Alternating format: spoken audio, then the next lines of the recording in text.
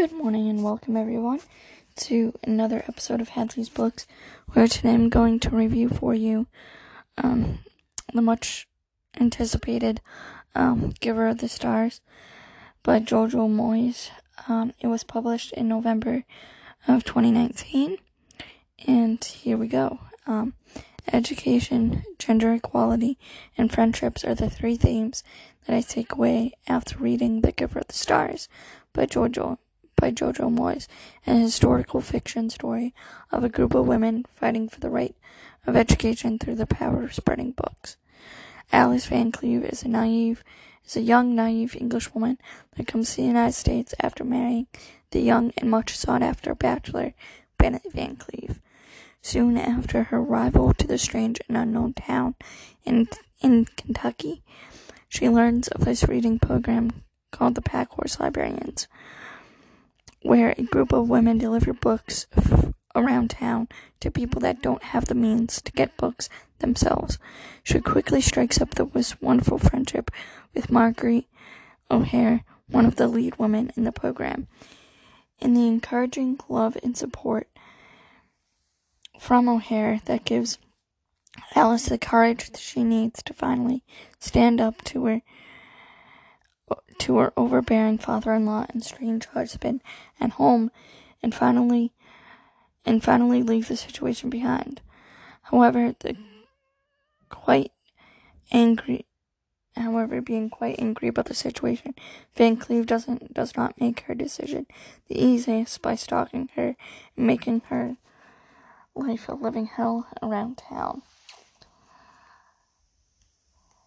This book is a powerful story of the importance of reading and education and of friendships and women empowerment. I fell in love with these characters from the very first page to the very last. I enjoy going along with them on the journey of fighting for equality and education in the home life as well. I appreciated the fact that Jojo Moyes put male characters that were on the side of the women in this case, and it wasn't all men against all women. Jojo Moyes represented the fact that men can have their own opinions about a situation and they don't always have to agree with each other. Overall, this book is a must-read for all women who are looking for some encouraging words in times of doubt. I think this book does a fantastic job at representing the times back in the 1930s. And how it wasn't always easy to get books to people in small towns and everything, and the work that these women did, and knowing that at least the Packhorse Librarians parts were, true, and that there were women going around these small towns on horses to bring people books during that time. I think it was very interesting to learn about, and very encouraging to know that people were still able to get books, still able to learn how to read.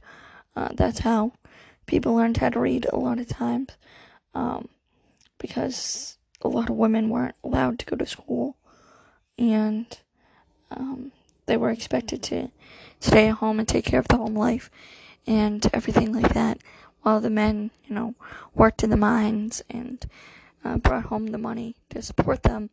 The women were expected to stay at home and not get an education.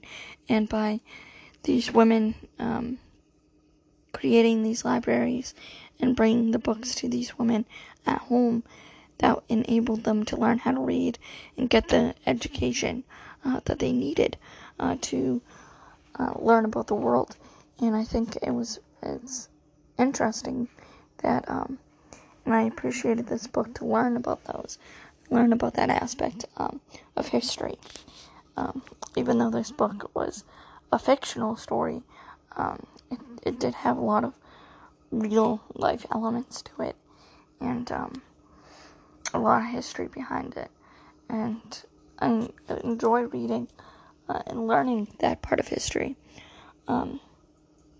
I also enjoyed learning that it wasn't, that there were men on the side of women that believed in the right of education and the right that women should be able to get the proper education that they need, and that men supported women in some cases back then, and it wasn't all men against all women, and so I appreciated that aspect as well.